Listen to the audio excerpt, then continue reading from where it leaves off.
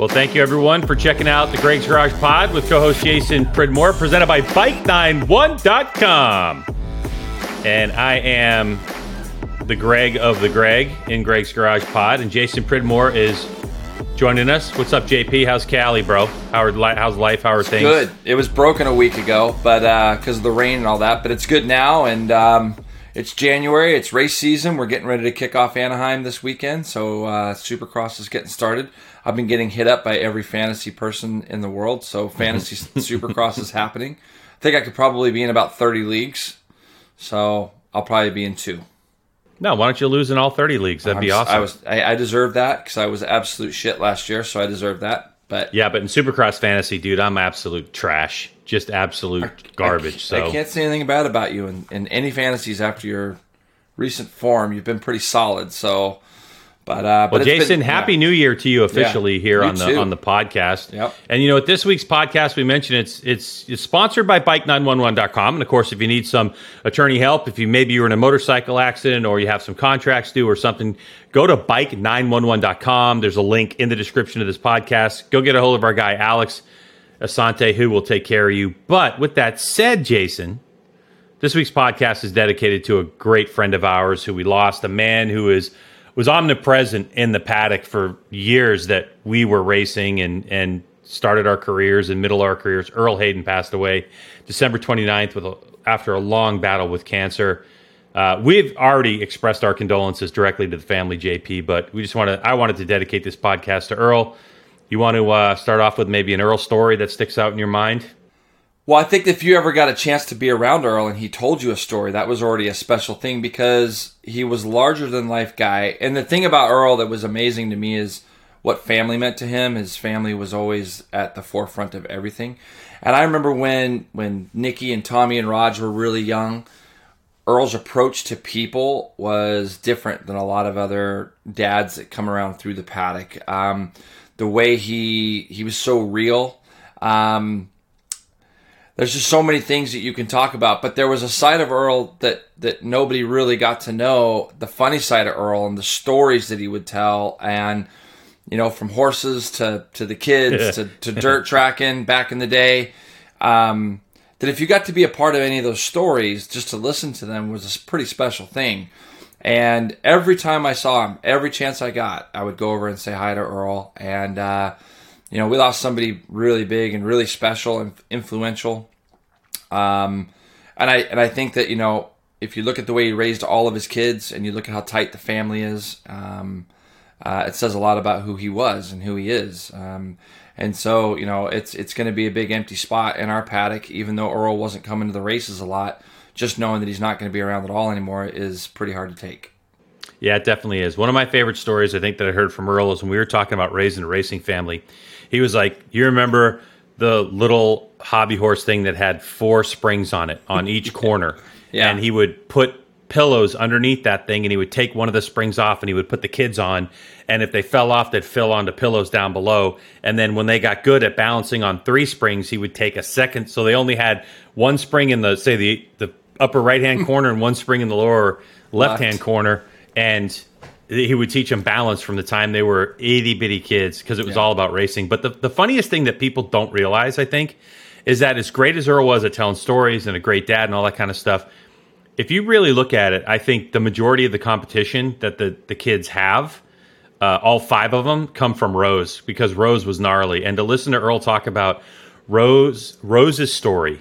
So Earl tells the story of Rose. She raced a Powder Puff series for 3 years, dirt track, never lost a race. Last race of her career, the girl who was her rival was beating her, and Rose just T-boned her and cleaned them both out. So and to hear Earl tell the story, in the raspy voice, in the passion of it all, and all that stuff was one of my favorite stories to hear. But quickest way to I don't want to get off in the weeds. Quickest way to get back on your feet, G-Dub.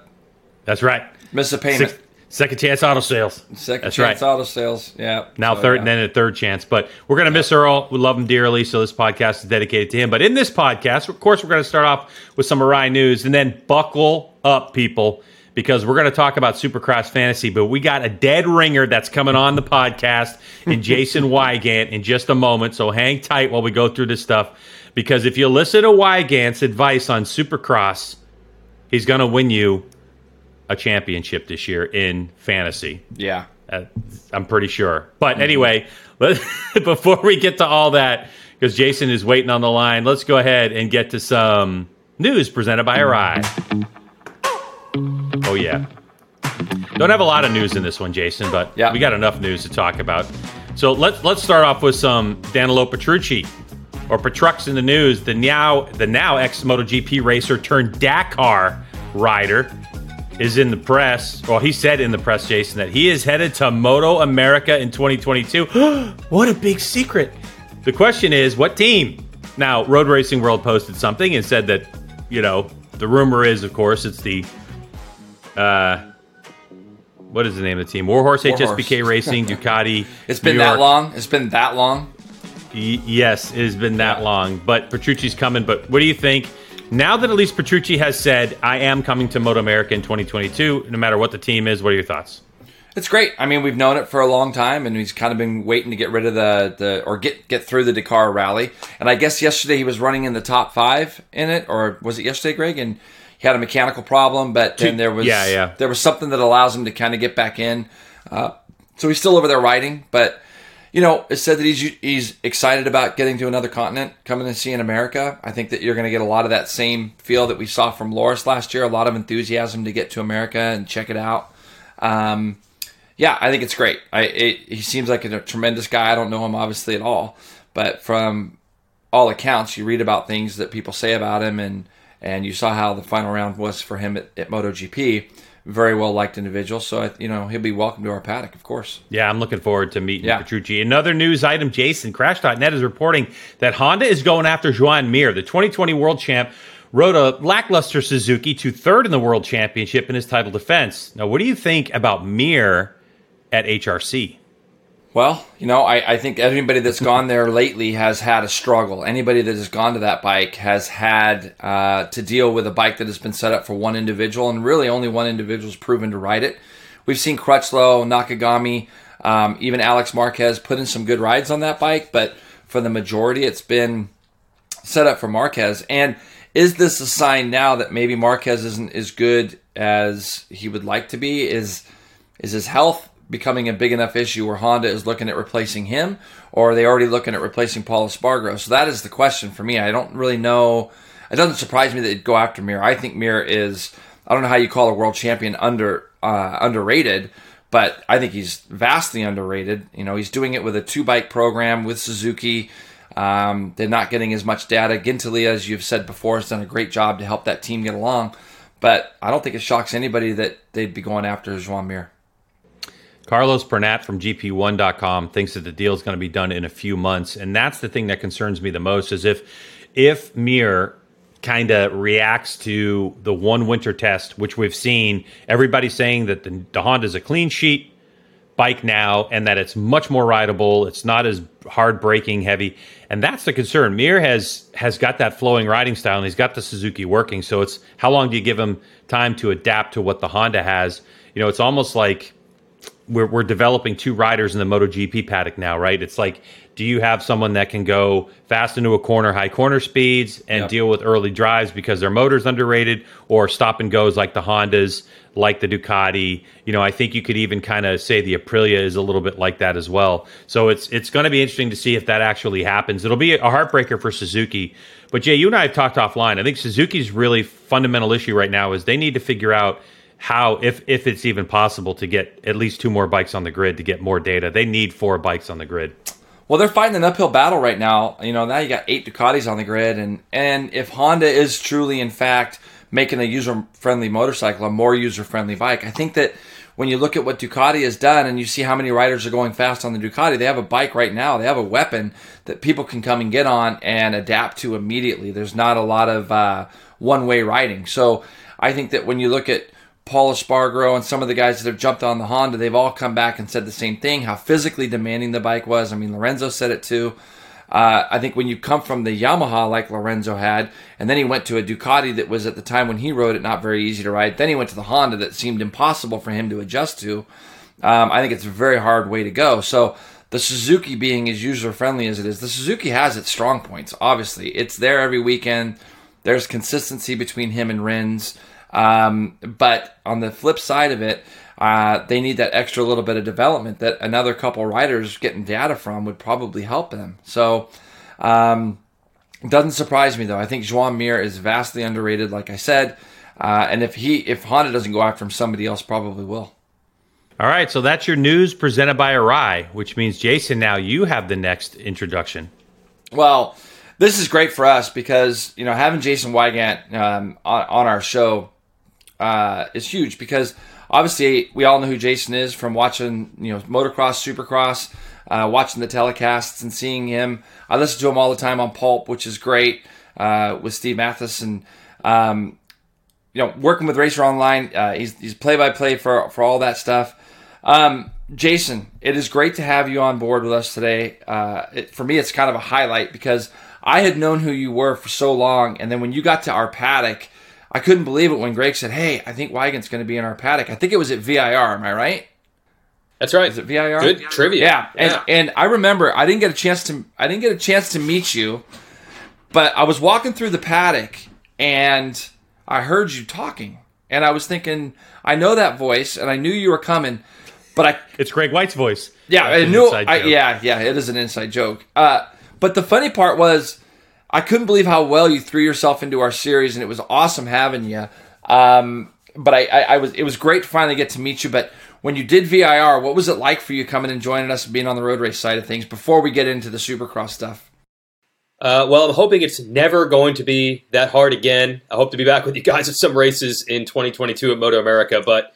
Yeah, I completely lied when I said I had been following the series closely. They called and they said, "Hey, can you do round 2?" I had been at round 1 in Atlanta only because of Greg, who invited me to do the 2-up ride with Ulrich. But otherwise, yeah, I had not followed the series that closely. I lied and said that I did. And they said, "Can you come to VIR in 2 weeks?" So I basically had 2 weeks to study. I still have to give a shout out. I tell these guys at Cycle News this every time I see them. Thankfully, Cycle News still exists. If you want to learn any type of racing series or motorcycle at a glance, they're still the best source for that. I basically read every report from Moto America the previous 2 years. Then I went back and watched all the races. And by the time I showed up there, it was still kind of like a fake it till you make it. But everybody seemed pretty happy.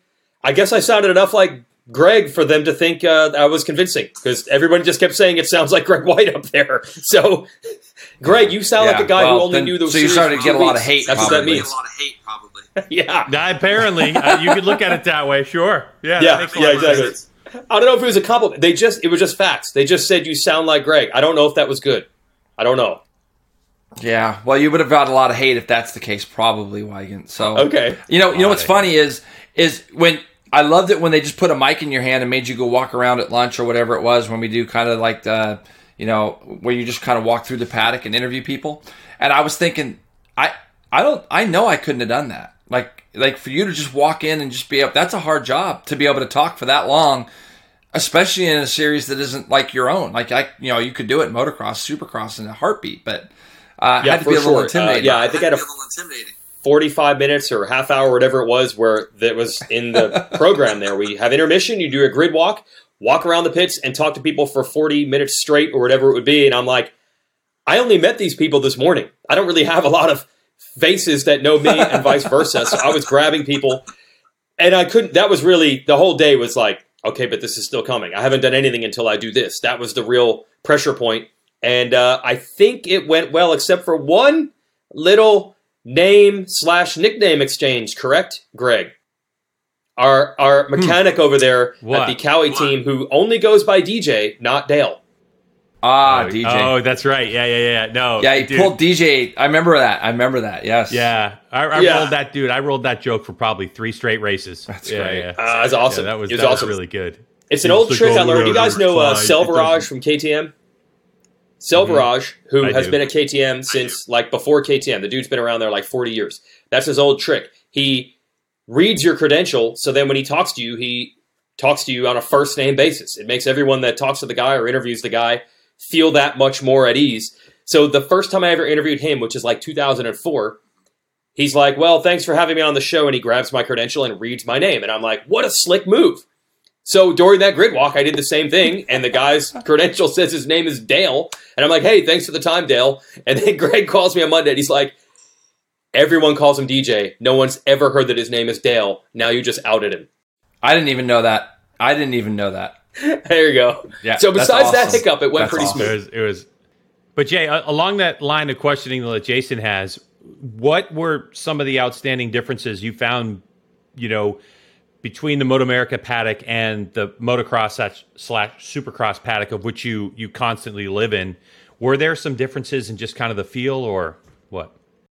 Yeah, I was on your show last year. We talked about this a little bit. I was surprised how open everyone was, and especially from the technical side. Now, I guess a lot of it might just obviously be personality based. The people are just more open. They're just less secretive.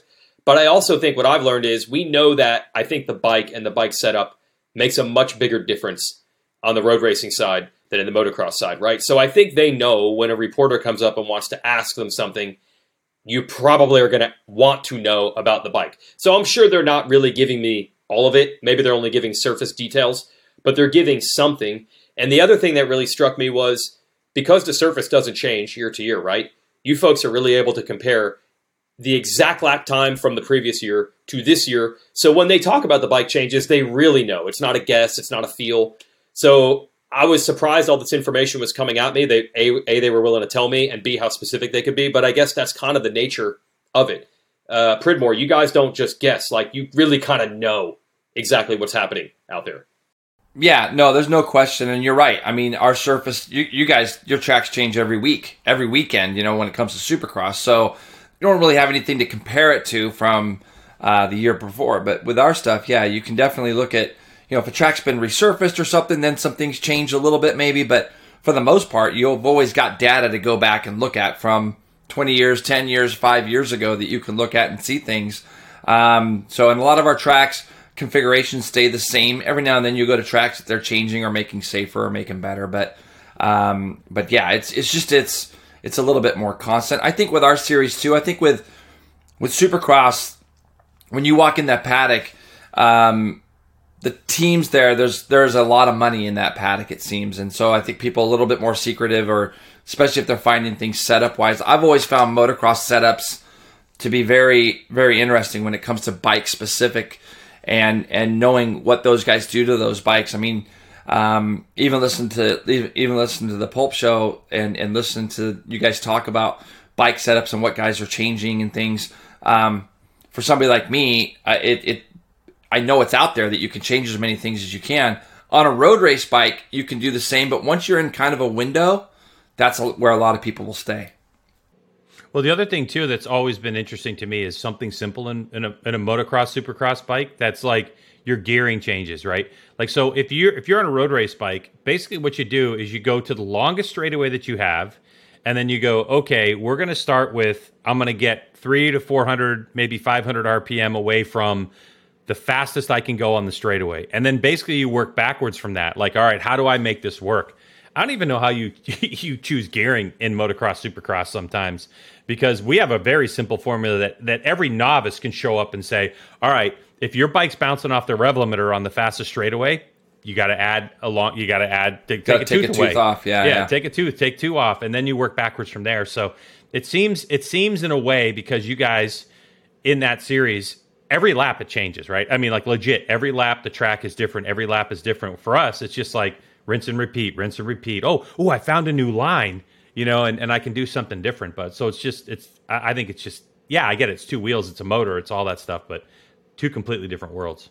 Yeah, you guys really nailed it. I do think that the overall secrecy is just, as Pridmore said, it is somewhat just how big it is, and how, I guess, with more of a microscope, you just tend to get more secretive, which is unfortunate. But also, yeah, we all know that when a rider says he's struggling, say, for front end feel on the road race bike, that's probably legit. That's probably really what it is.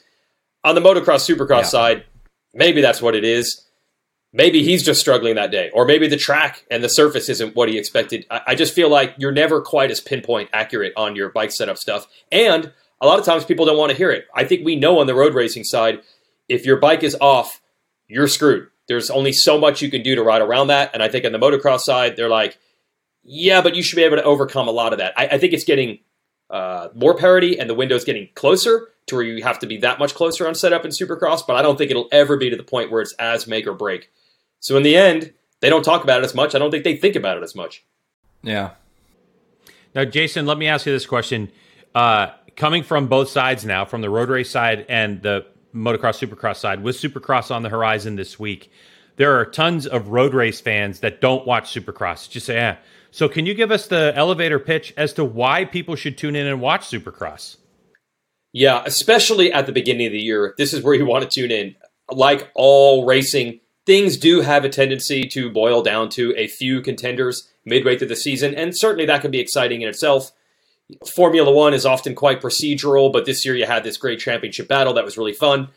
Sometimes that happens. Sometimes it doesn't. But the beginning of any racing series is totally wide open, right? So that's the first cool thing, that we'll go into the opener this weekend in Anaheim truly feeling like there's 10 guys that could win and none of them would shock you.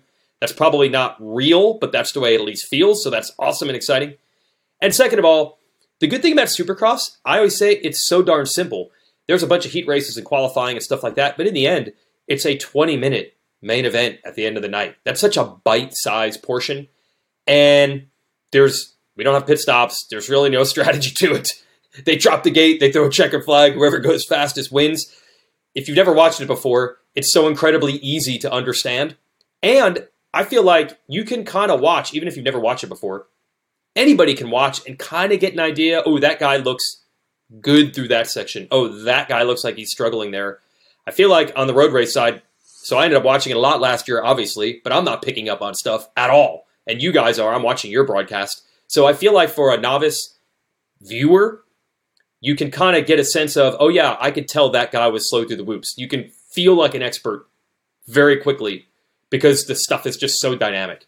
Well, the thing I love about it more than anything is the physicality of it all. And like you said, the mental side of it from a rider's perspective of these guys are lining up. Is it 18 races this year? How many races they got, Jay? 17 in 18 17. Weekends. 18 weekends, 17 and that's in 18 weekends. So the mental that it takes to be able to line up and to be able to stay away from injury as well. I mean, you got to remember that these guys, when they get done on Saturday night, they're flying Sunday and they're back on a motocross track or doing whatever Monday, Tuesday, Wednesday. The risk is so high that to win a championship like the Supercross Championship, it takes so much more than just being fast. It takes consistency. It takes the mental capacity to realize that you might get sick in these 17 or 18 weeks on the road. You might catch a cold. You might get a flu. How are you going to persevere through it? I think that's what makes the Supercross Championship for me even better. Now, this year we've got some big changes, and I'm just curious, obviously, to get your take on how you kind of see things playing out. Now, I saw one of your tweets the other day, and you said that there were 5 people that you thought could win, and I didn't actually get to go in and look at the article, but I would got to think that the first 3 guys are the guys that have been there the last couple years, Tomac, Webb, Roczen. Those got to be your 3, but like you said, there's literally 7 or 8 that I had written down that it could possibly win. So I'm really interested to know who your other 2 guys are that that are on that list. Well, here's what I've actually was pointing out. Every year, as I say, we go in thinking 10 guys could win. And then I actually look and you get 5 every year. Some years it's 4, some years it's 6. Yeah. Most of the time it's 5. The average is 5. So that was shocking to actually see, oh, this is how it's going to turn out? Well, that can't possibly be. There's way more than 5 guys that are going to win. That can't possibly be. But the numbers show there will probably be 5 winners. So you're right. You've got to assume, barring disaster or injury, that Tomac, Webb, and Roczen are probably going to be amongst those. So wait a minute. Out of all these other guys that can win, only 2 of them are actually going to do it? Who are those 2 going to be? So to me, that's one of the most intriguing things. It's easy to assume all 10 good guys are going to win, but in reality, that hasn't ever happened ever. So really, we're down to 2, at best 3 other slots. That is crazy. So to elaborate on that, there's 2 groups. There's the groups of guys who have done it before, veterans like Justin Barcia, who's won the opener 3 years in a row. Marvin Musquin's won a bunch of races. Jason Anderson has won this title before. You've got that established group, been there, done that. If they did it again, it wouldn't be a huge shock. But there's always more hope for the prospects, right? The draft picks. And that's Dylan Ferrandis and Chase Sexton, Adam Cianciarulo, Aaron Plessinger, Malcolm Stewart. Those are the guys that people are wondering, oh, will they break through? So if there's only going to be 2 or 3 other winners, Will it be from that old guard that's done it before, sporadically? Or this new group who hasn't won yet, but you feel like it's inevitable? So that's the real question. I saw that Cianciarulo's already hurt, and he's a bit of an anomaly to me because he's kind of our favorite, like mine anyways. I love watching him. I think he's a great speaker. I think he represents everything and about the sport really well. Seems like a really cool, fun kid. I see he's already been injured, shoulder injury a couple weeks ago. I saw on his Instagram, and it's got to be tough for him to. You get these guys, don't you, kind of in Supercross that never really quite fulfill their full promise. Like there's been some guys in the past that are amazing, but they just can't put all that run of weeks together without getting injured. And AC kind of falls in that category. A guy that you'd expect to probably win a race and then miss 3 or 4 or 5 of them. That's totally it. That's why this only 5 guys win thing seems impossible, because when you see how talented and how good Cianciarulo is, Dylan Ferrandis in the motocross series last year, he beat everyone, including Tomac, Webb, and Roczen straight up. So it would seem impossible that he's not going to win even one Supercross race. And Chase Sexton, who's Roxon's young teammate on Honda, his riding style is so perfect, so technically proficient. It seems impossible that those 3 guys would not even win a single race.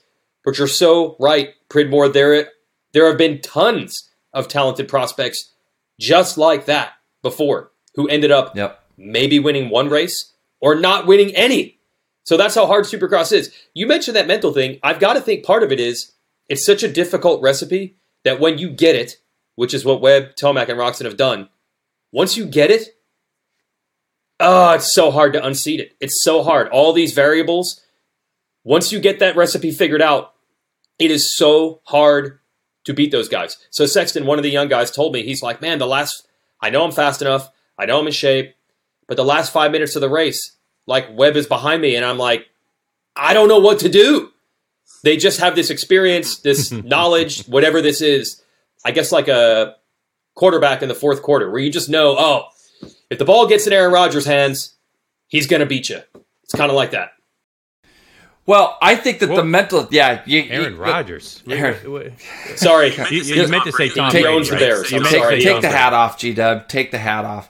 I'll tell you the one thing that just blows me away is that, when you watch Cooper Webb in Supercross, and even at the end of the year, when you guys were talking about him on the outdoor series and how he was coming through towards the end of the year in the outdoor as well. Like he started running for the podiums a lot more. This year he left the Baker factory, right? I know that's been a talking point for you guys. I think he's with Michael Byrne. But the one thing you can never take away from he's gonna know that from the physical side how to do everything already, I think. The mental side of it, the guy's so tough that there'll be times when he's in Supercross, he's back in 7th, and you're like, oh man, he's got so much time to make up. But he plots along, runs consistent times, and it just seems like he's got those guys covered. And I, for a while, thought that Tomac was the guy in the sense that from the mental side of it. But Webb's I think he's got everybody just totally handled from the mental side of things, and he knows how to win. It's hard for me to not think that he can't come out and do it again, even though he's not doesn't have the Baker factory kind of doing his training and things like that anymore. The mental side of it, the kid's so strong. I think that's what allows him to move on to something else and maybe be a little happier. He might dominate more. Yeah, with Webb, it was always, if he got confidence in himself, he's such a salty guy. Most of these riders, even though we say how difficult this is mentally, they don't really exude that. When you talk to most of these riders, they don't come across as cocky. I think because motorcycle racing in and of itself, A, you're only as good as your last race. B, there's some risk involved. So I think everybody probably carries a little bit of nerves in general. Webb is maybe the only guy who has that extra jolt of confidence, so he believes it. But now I think it's got to the point where everybody else knows it too. So even when he's in third and they got a big lead, they're still probably thinking about him. So that's a big problem. So I agree. I think at this point, it's his to win or lose. If he actually left the trainer, Alden Baker, because he just doesn't want to work that hard anymore, and there's some cracks in his own foundation that he's creating himself, that's one thing. But if he's good to go, if he's 100%, he's still committed, it's hard to imagine someone just taking it from him at this point. So if he doesn't give them any room, I don't think anyone's going to be able to do anything about it. Yeah. I personally don't think, and I think everybody I speak for Greg too. We'd love to see Roczen win it just because of the things he's been through. I think he's kind of the guy that, like, everybody wishes Roczen could win the championship from what he's come back from, the mental fortitude from the injuries and stuff. But man, Webb just had his number last year. It didn't matter where it was or how many laps were left. You just had this feeling that was going to happen. Now, Tomac moves on to Yamaha, and I'm super curious to know what your feels are on this. It basically seemed like he just wanted to change. I don't really know what the motivation was there other than he wanted to change. And I've got some friends that have told me that at the practice track, which you always hear these stories right now in the end of the season, how fast all these guys are going at the practice track. But Tomac seems pretty happy and content so far. I'm interested to know what you've heard or maybe talked to Eli himself about this new ride. Yeah, you'll really like this. I'll give you some insight, and you guys can probably really chew on this. There's this age-old thing in racing, right, where the factory teams especially, they have all this data. They know the engineers who built the bike. Every idea you want to try has probably already been tried. So the basic thing that fans would think is the top riders, whatever they want, the teams give them. That is true to a degree, but there are times, I believe, when teams are like, no, you don't understand. That's already been tried. It will not work. Do this. We already know how this, if you try to do that with the bike, it's going to ruin something else, et cetera, et cetera. So Kawasaki, who to me really has the most established run. It's been 30 years of them being one of the best teams. They almost never have bad years. I feel like they have a really honed, refined process to how they do things. Tomac was really good with them for a long time. He kind of plateaued. He wasn't as good the last year that he was the years before that. So I think he was like, okay, I got to try something different. Let's think outside the box here. And it either didn't work or they didn't want him to do it. So he is taking this risk of, I'm going to switch to a team that is just going to let me try anything and everything. And I think he admits that it is a risk where maybe he's wrong. Maybe the ideas and the philosophies he has aren't right. Maybe the Kawasaki way was the right way the whole time. But he just wants to scratch that itch. He just wants to try it. He believes that this will be better. But Pridmore, you probably have stories like that. It's always the rider and team together, but also somewhat against each other in their philosophies. So I think that's what's at play here. The Tomacs, and that includes Eli and his dad, John, who's a legend in mountain bike racing. Do they know something they want to try, and they just needed to find a team that would let them do it? I'm sure you've experienced that yourself in your racing years. Well, Greg, the first thing that reminds me of is Rossi when he was with Honda. You know, one of the biggest reasons why Rossi left Honda, you know, they had this incredible run. The guy couldn't lose. He was winning everything, but Honda was taking a lot of the credit for it in Rossi's eyes. He looked at it like, they're taking the credit for me winning, and that's why he jumped ship and went to Yamaha. And, you know, arguably when he went out and won the first Grand Prix the following year on a Yamaha, it is maybe the biggest story as far as Rossi goes to show that it wasn't just the bike. And I think that the inconsistencies that Eli has had in the last 2 years, I mean, arguably on any given day, race day, whether it be outdoor or supercross, the guy is the fastest guy out there every time. But you just scratch your head sometimes. You go, why is he running 8th? Why is he running in 8th place and not going forward at all? And then the following weekend, he's winning by 10 seconds. So there's definitely that inconsistency there. And it'll be interesting to see if he finds that, you know, if he finds that on the Yamaha. I look at his teammate in Ferrandis, and I got to think that, you know, when you look at that 5 that you talked about, you got to put Ferrandis kind of on the top of that list of another guy that can win.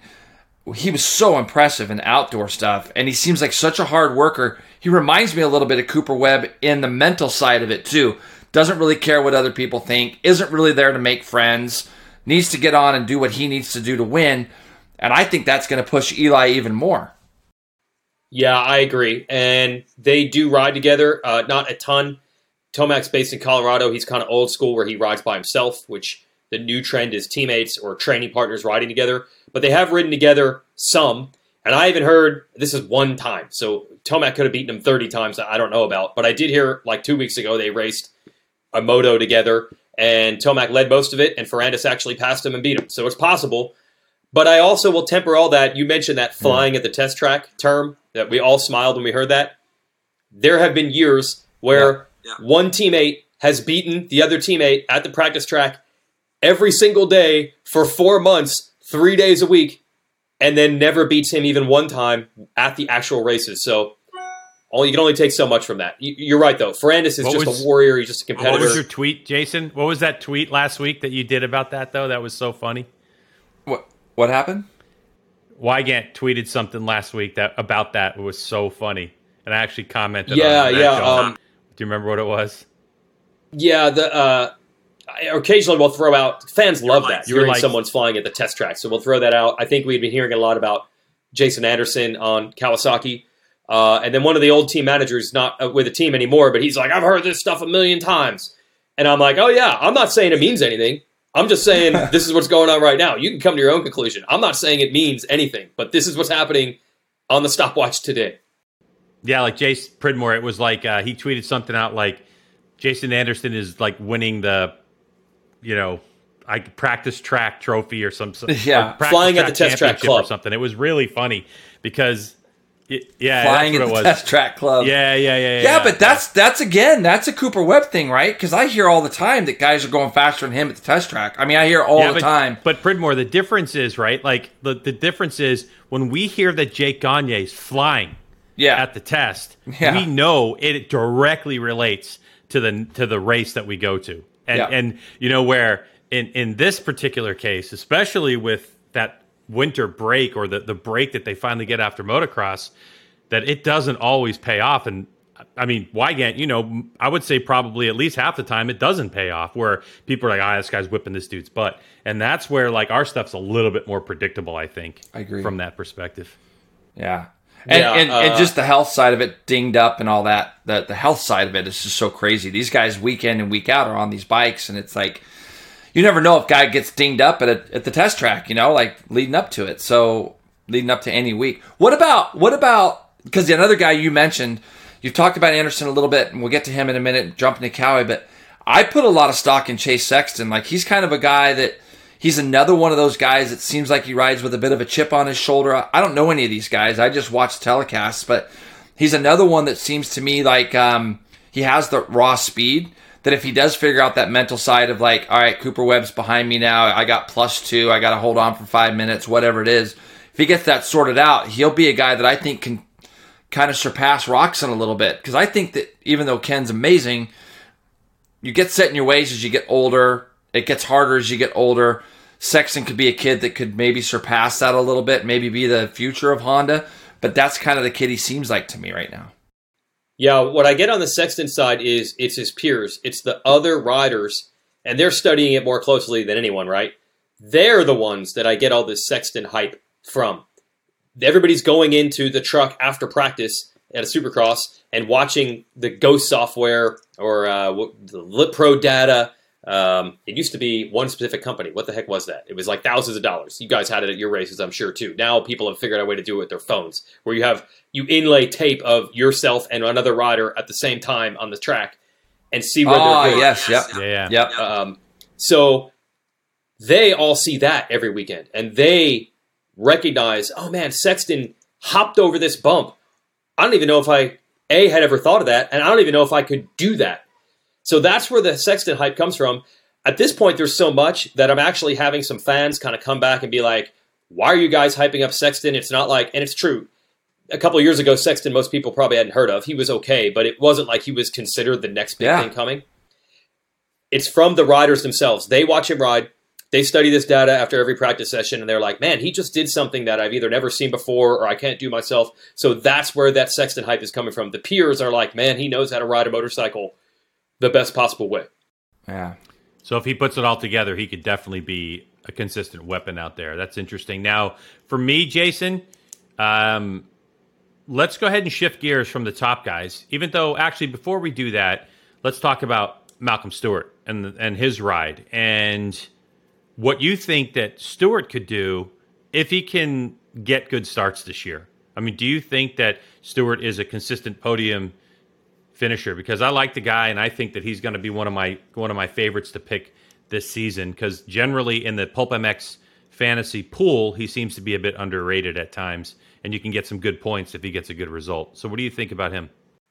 Yeah, I like that you mentioned the starts thing with Malcolm. So he's gotten better and better as the years go by. He's always been super fast. He's James Stewart's brother, and much like James, he's unbelievably fast in certain sections, especially the whoops. It's just unbelievable. There are highlights of him passing guys like, it's someone taking a kick return and running at 90 yards. They run through the entire defense. We've seen him pass 2 or 3 guys in one section of whoops.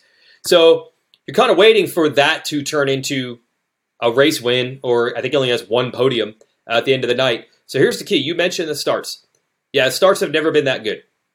A lot of starts, obviously, is just reaction time and science, your bike, technology, all that. But I do think there is a small percentage that is, I am willing to get the lead, and I believe that I'm not going to get embarrassed when that happens. I know I'm good enough that if I get that start, I'm not going to get passed. I'm not going to go from 1st to 5th. If you finish 5th at the end of the night and you started 10th, you look like a hero, right? If you hole shot and you finish 5th, honestly, these dudes feel like losers. I wonder, does he have that last piece of confidence to go to the gate and say, I am going to get this start because I know I can beat all these guys? That's the last piece. Because I feel like Malcolm is such a fun-loving guy. I don't know if he had that in him yet, but now he's working with Eldon Baker, the famous trainer. A lot of people say when you work that hard, it almost flushes all the negative thoughts out. It like gives you this invincible confidence.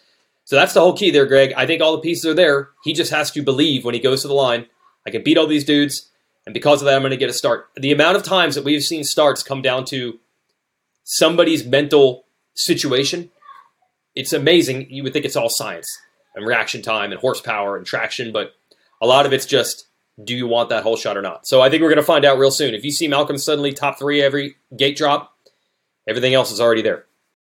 Yeah, and he's a guy that jumped ship. He's on the Husky, I think, now with Rockstar. And when you talk about that team, they lost a guy that I think a lot of us thought that Jason Anderson would probably be a lifer there for a while because he put them on the map. He won a Supercross championship with them, albeit through consistency. The guy obviously has tremendous speed.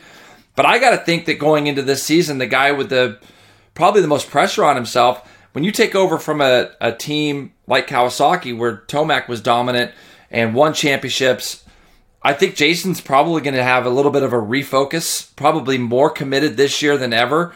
And again, wondering what you're hearing from that side of things as far as Jason Anderson now racing for the Factory Kawasaki team. Is it a better move for him?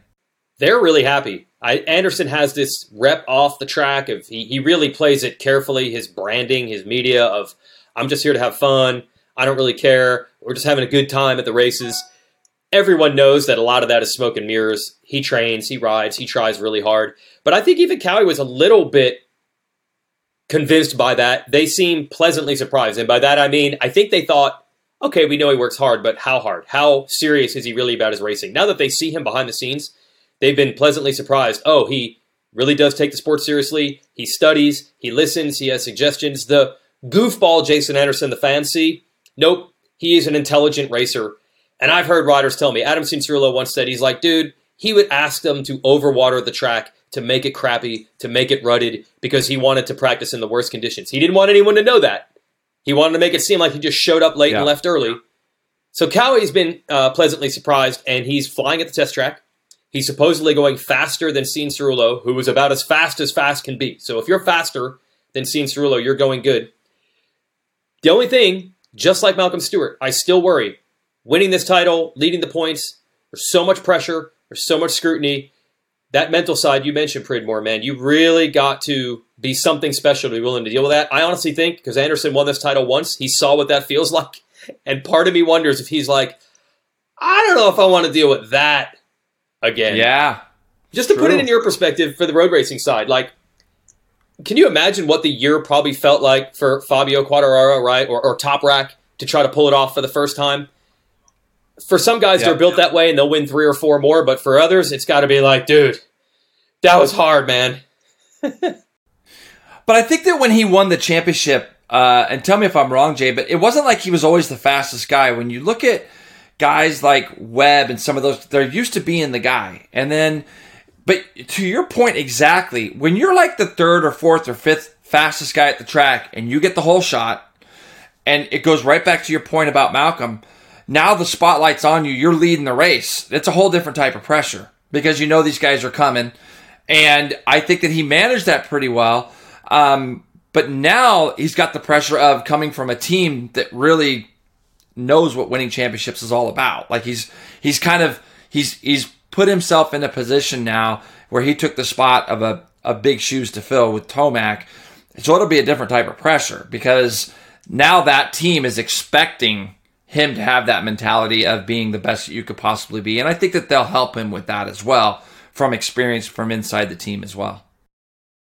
Yeah, you're totally right. So all the pieces during the offseason, he's a great rider. He works harder than everyone thinks. They're a great team. Of course he's flying at the test track, but will it actually lead to that killer instinct of, I'm going to beat these guys, I'm going to hole shot, I'm going to embarrass people, I want to be the best guy, I want that spotlight, I want that pressure. You can't gauge any of that until the season begins. And honestly, the biggest breakdown between the guy that's flying in the offseason and it not happening in the races is pressure. That's it. And there's no way to measure it until the lights are on. And there are some salty guys out there that thrive in that environment. That is why Justin Barcia wins the opener every year. The guy just loves pressure. Yeah. The opening round of any series is so nerve-wracking that I think most guys are not riding like themselves. Doesn't bother him one bit. So Will, Anderson, Malcolm, those guys actually thrive when they get back into that environment. That's why they run the races, I guess. Yeah, there's a mental distinction between getting a hole shot and thinking, sweet, now I've got clear track in front of me, I can do anything I want, or getting the hole shot and going, crap, I got 20 minutes. Me, I've got Webb behind me, I've got 20 minutes to do this, and there's a huge distinction. All right, Jason, let's shift gears a little bit because I want to talk about PulpMXFantasy.com, and of course, there is a league, Greg's Garage Pod, so for those of you out there listening, please join. It's going to be fun. You're going to win a VX Pro 4 motocross helmet from Arai, whoever wins the pool. But Jay, what's really important with the Pulp MX Fantasy, like I'm from Chicago, is those riders that are in the back of the field that are like got the 16 handicap on them. So I know that oftentimes as commentators, we look at the sharp end because those are the people we're going to talk about the most. Have you had a chance in your brain before obviously qualifying and all that stuff to take someone like a Tevin Tapia used to be, for instance, somebody who was fast enough to make it, but never had anything probably under like a 10 handicap so they can score you a bunch of points. Is there anybody from a fantasy perspective that you look at in the 450 class and you think to yourself, yeah, I think that, this rider's going to be kind of, a Cade Clayson, I think is how you pronounce it or whatever, or an Alex Ray or someone like that. Is there somebody that you have in mind for a fantasy tip? It's so hard at the first race of the year because that's when you have conceivably the healthiest group of top riders, right? And yeah, for anyone playing that Pulp Fantasy, it's really won and lost on those guys who barely can make the main. If they make the main, they have such a high handicap, you're guaranteed a massive amount of points, but they might not make the main, and then you get 0 points. That's really where the race is won and lost. Yeah. If you put Cooper Webb in your team, the swing is going to be at best a win and at worst a fourth. It's really not feast or famine. It's just mediocrity. So the series is really won and lost in fantasy with those main event guys. But it is so hard at the opener. Here's what happens all the time. Everyone says, well, this guy should be a top 10 guy. But then you go and you look at the entry list. There are 15 guys who should be in the top 10. There are 10 that should be in the top 5. There are more than 20 that should be in the main. So you put a guy in the team and you're like, well, of course he'll make the main.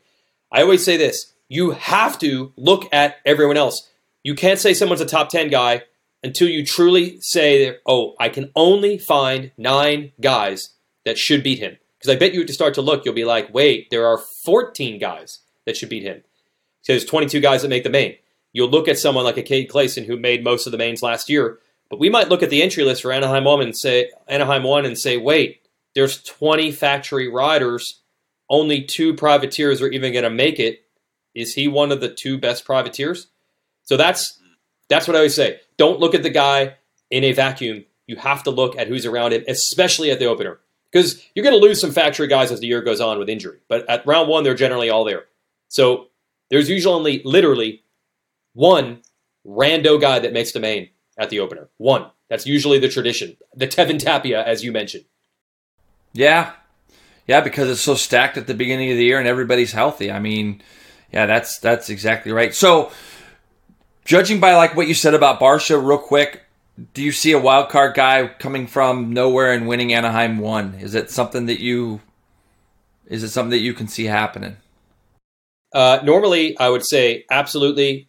I just looked this up. The last time the defending champ won the opener was Brian Villapoto in 2012. So it's been almost 10 years since the defending champ has even won the opener. The opener is always weird. It's always wild. But I've heard, little inside here, that everyone knows that Cooper Webb kind of operates best when he's doubted, when his back's put against the wall, when they get a little chip on his shoulder. So his mechanic, Carlos, has been kind of lighting the fire, saying, hey man, what's wrong with you? You're always terrible at the beginning of the year. You always start slow.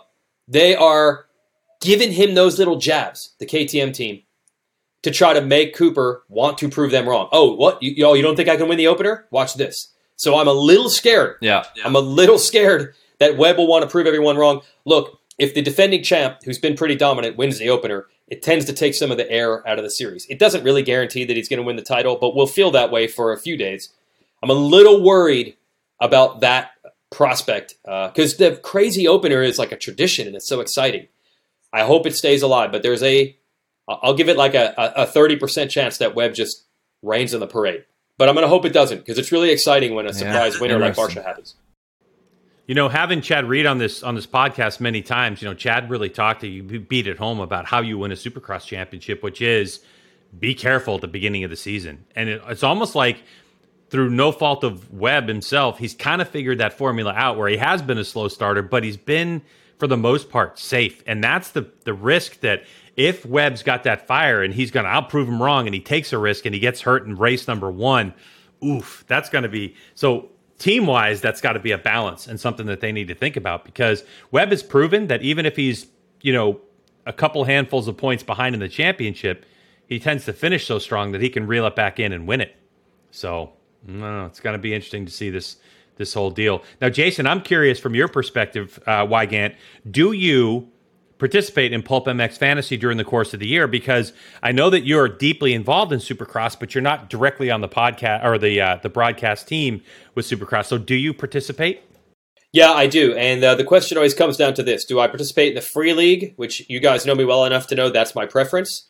But we do have we do have a group that we call the Industry Idiots, where it's $100 in, and that leads to a pretty big pot and a good amount of money handed out weekly. And at the end of the year, I don't know if that's legal or not, but that's what we do. I got to put in my $100, and I have not won money one time. They give out money every week. I have not ever made any money at all. And what I've noticed is when you have these weekly things, there's a huge difference you're close between trying to it, to win Jay, weekly. it's hard. It is because of that borderline main event thing. If you want to have fun on Saturday night, folks, play Pulp Fantasy and pick someone like Alex Ray and ride that roller coaster. It is going to be, you don't need Red Bull or Monster or Rockstar. It will be all the nerves, the adrenaline you need riding that train of this dude who rides really sketchy, as he says himself, in 6th place. And your whole weekend comes down to, can he pass 2 guys and not crash? There is nothing like that thrill. That is a roller coaster ride. So that's what it comes down to. I'm in the LCQ, though. Not even in the main. It's in the LCQ, you are just losing your noodle. You guys experience this every week, right? That LCQ that's where the action is in this fantasy deal. It's heart-stopping. So, yes. Is the 7 deuce back? That's what I need to know. If he makes the 7 deuce back, because that's the guy that's my... Yes, that's what he did. That's what he does. That's good. And, you know, when you talk about gambling, Jay, back, I'm not much of a gambler. Greg's more of the gambler. He's more of the gambler. Yeah. I don't like gambling. But you should see Chuckwalla on a Saturday night. That's all I can tell you, because we're usually out at Chuckwalla, and for 2 Saturdays a month, we're at Chuckwalla, and everybody's got Pulp Fantasy going. And so there's a lot of screaming coming from the garages and the cabins, like legitimately. All the stuff. The guy who owns the track has bought enough seats just because of Supercross. So many people pile into his garage and watch his TV. So he's got a huge couch and he's got all these individual chairs that he had to buy just because of that one. Just because Saturday nights. We got TV. Oh, that's awesome. So we'll have we'll get UFC going on one, and we got Supercross going on another, but. And I love the way, you and Mathis and JT break down every week. I listen to you guys pretty religiously. How you guys break down each Supercross. And of course, fantasy always comes up in that. So it's always fun listening to the banter between the three of you guys. So looking forward to another great Supercross here. Yeah, thanks. And that was the idea with that pulp thing. It might seem odd to have a fantasy league that really doesn't come down to the superstars, but we felt that the sport's pretty top heavy where, again, not many guys even end up winning races. The story is very similar week in and week out. We felt like having a fantasy league that's engineered this way, it forces you to pay attention to those other riders who are good athletes. They're really fun personalities. It forces you to study them, get to know them. And what I found from a journalist perspective, we can only interview Ken Roczen so many times, and we interview some other guy that you don't care about. Right. Well, we're trying to give you a reason to care about them. So now, for sure, people are studying these guys' social. Are they dinged up going into the weekend? Looking at their lap times. Riders that you normally wouldn't even pay any attention to. That's kind of why we did it that way.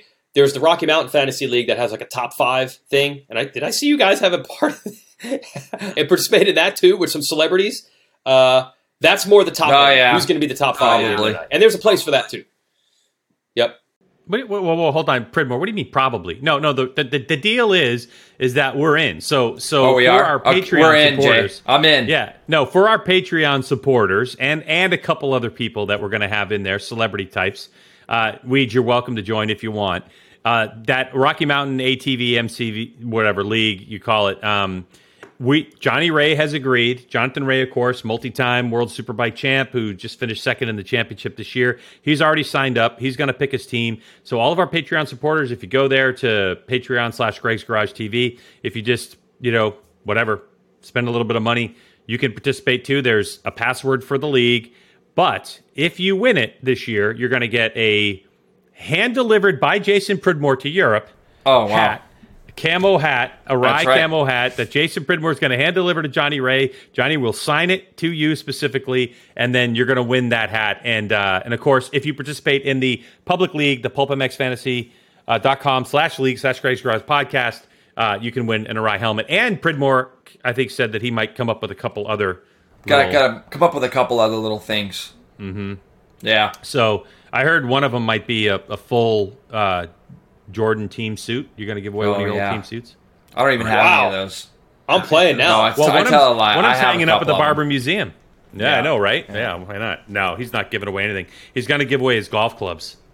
Yeah, that's probably be a smart thing. Mm-hmm. I'm going to give you guys. I don't want to be. So definitely participate in that. I don't want to be wishy-washy. I don't want to be wishy-washy. Weege, here's the thing. The thing is, for guys like Ray, who Jonathan Ray, he doesn't have the time to stay on top of it every week. Plus, he's also in England, so the time change and all that kind of stuff. He can't do what we do, which is, go to AMA Pro Live and then look up the practice results and have to pick your team before the evening program starts. So he said, can we do a league where you can pick a team, and if I miss a week, 2, 5, or 18, I've got my team selected and I can possibly win. So that's why we're kind of doing both, and that's why we're doing it for the Patreon team. But Jason Weigandt, let's talk a little bit more as we head off into 2022. There are some things that are changing for you on the broadcast side, are there not? Because obviously what people don't realize is NBCSN has now no longer exists. So the Sport Network no longer exists.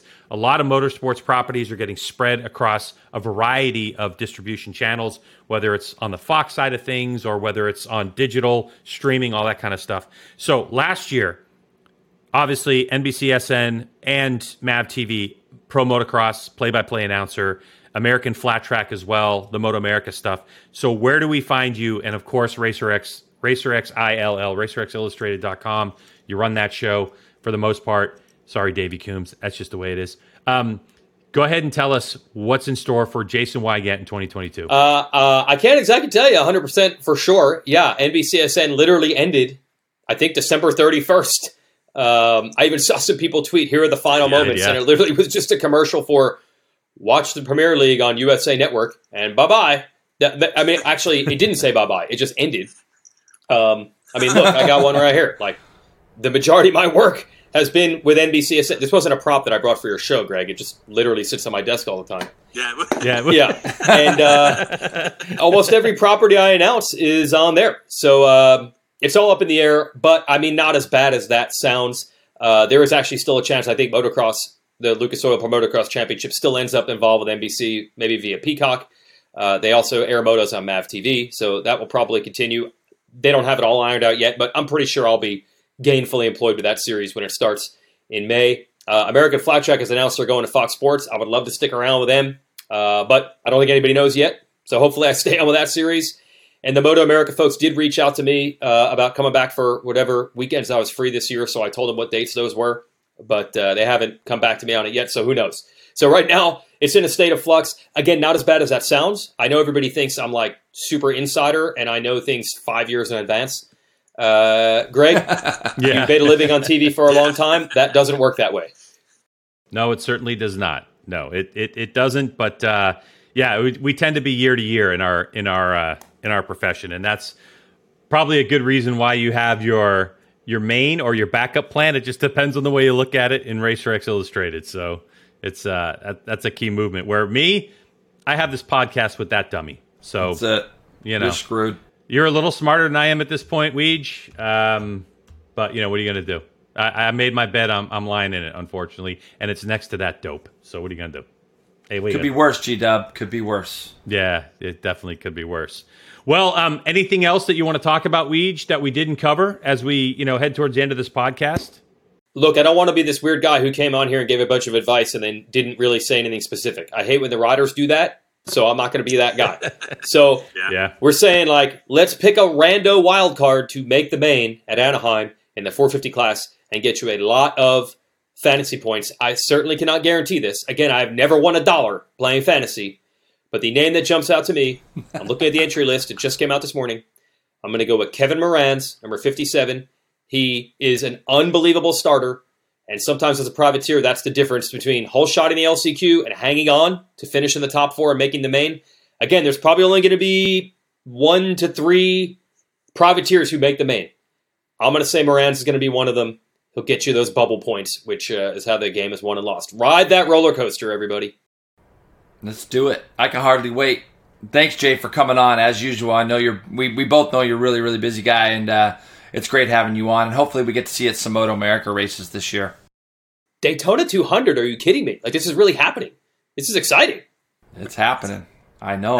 Yeah. How Greg and I are the same. We're like, man, we got to get down there. How big is that from your perspective? I mean, I know it's not the Superbike class. It's the 600 class, I guess, which Daytona was the last couple times that it happened with the top riders. How big is that for Motor America? Put it in perspective for me. I want to be there bad. Sounds awesome. What's that going to be like? You want to do it, G-Dub? Yeah, I mean, look, it's just riddled with tradition. It's a unique race in the world. It's a 200-mile solo race with pit stops required. It pulls, some teams together, and they have to work together in a way that's unique once a year in terms of doing those pit stops. And it's Daytona. It's during Bike Week, so it has potential to draw a lot of fans. We used to do it with Supercross, which was just amazing because we would go Thursday, Friday, hang out all day and watch Supercross on Saturday, and then we'd run the 200 on Sunday. But I think you guys or Supercross is a week before us, but we do have Flat Track going on that same weekend.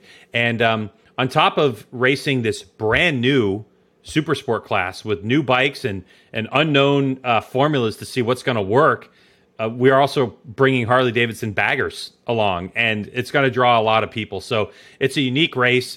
The prestige is absolutely incredible. Now, Jason, you know, even if you win a race at Daytona, which you have done, not the 200, but you win a race at Daytona, it means a lot. But the fact that you can win the 200 and the fact that you go onto the Wall of Fame inside of, the Daytona Motorsports Hall of Fame, that whole thing, it's a big deal. It's hard to explain. No, it is, and you put it best because it's kind of you look at the Isle of Man, it's a one type of kind of race. The Isle of Man there's nothing else like it. There's really nothing else like the Daytona 200. You're running it in an iconic venue where, like you say, riddled in tradition of the kind of people who have won there, the names of people from the NASCAR and Supercross to the Rolex 24 Hour. I mean, the amount of people that have been inside there and raced, it's a huge venue for the nostalgia side of it. So the fact that Moto America has taken it back a little bit in the sense that I think that we're going to start to, what I'm really interested in seeing is really when the entry list comes out, who is actually going to be coming there to ride. Like, my brain goes into different spots where we know that the Moto America Super Sport Championship next year is going to be different than it's been. There's a big movement in changing of the rules. The teams that we have participating in our championship that are going to be eligible to go down there and ride. I mean, it's crazy to think, but the guys at the Dakar Rally right now, if Petrucci comes over, do they have an extra V2 that the guy might do the 200? Is Jake Gagne? I saw a post the other day with R6s from Attack being built with a 32 on the front. Is Gagne going to do the 200? Who's going to come from overseas? You know, what kind of things are being brokered right now between teams here and maybe some riders in Europe to get them back in? Because when I grew up as a kid, the 200 was a race that people from all over the world came to. And I think that that's what is trying to happen right now with the Daytona 200, with Moto America's involvement. I think that you'll start to see a lot more movement in that, and it'll be fun in March to see who lines up. So there you go. There's your answer, Weege. Yeah, all right. That's I'm hoping. Well, we appreciate everybody watching and listening to this podcast. Thank you so much to Jason Weigandt for being here. Supercross season is upon us. I mean, from the time we're recording this to the time when they're racing is only 4 days away. So make sure you get involved with our Supercross Fantasy. It's always a good time to chat with us on social media. Jason Weigandt, where can we find all of your social media links? Because if you keep an eye on what Weege is talking about and the podcast that he does, Pulp MX, you might get some tips from the people around him, because he stinks at it, but the people he talks to are pretty good at it. That's right. Yeah, all my social is my name, which is unfortunately really hard to spell. That's WEIGANDT. That's Instagram and Twitter. And RacerXOnline.com. That's the full-time job. We'll have any piece of information you'd ever need on there. And then, our podcast network. It's actually Steve Mathis. Type in Steve Mathis Show where you get your pods. That's where you'll get our Sunday night race review podcast that we do. Has a lot of fantasy talk. They have a separate fantasy podcast you'll get on that feed as well. So that's just a couple things. And I even, maybe inspired by Greg White, I've been working on my own YouTube channel. That's why I got a green screen behind me that you guys are looking at right now, because I'm figuring out how that works. So same thing, spell my last name, type it into YouTube, got my own channel. What's happening is there's so much info out there. Hey, why not turn the camera on and talk about it for 10 minutes and hit publish? Why not? Yeah. I agree. And I'll put a link to your YouTube channel, all your social media links, and we'll link the other podcast in there as well. So thanks so much for joining us. Pridmore, as always, you're going to have the last word on the way out the door. Man, what a special day, Weege. Thanks so much. Have a great broadcast Saturday. We're all going to be watching you, and good luck for a great Supercross season to you guys.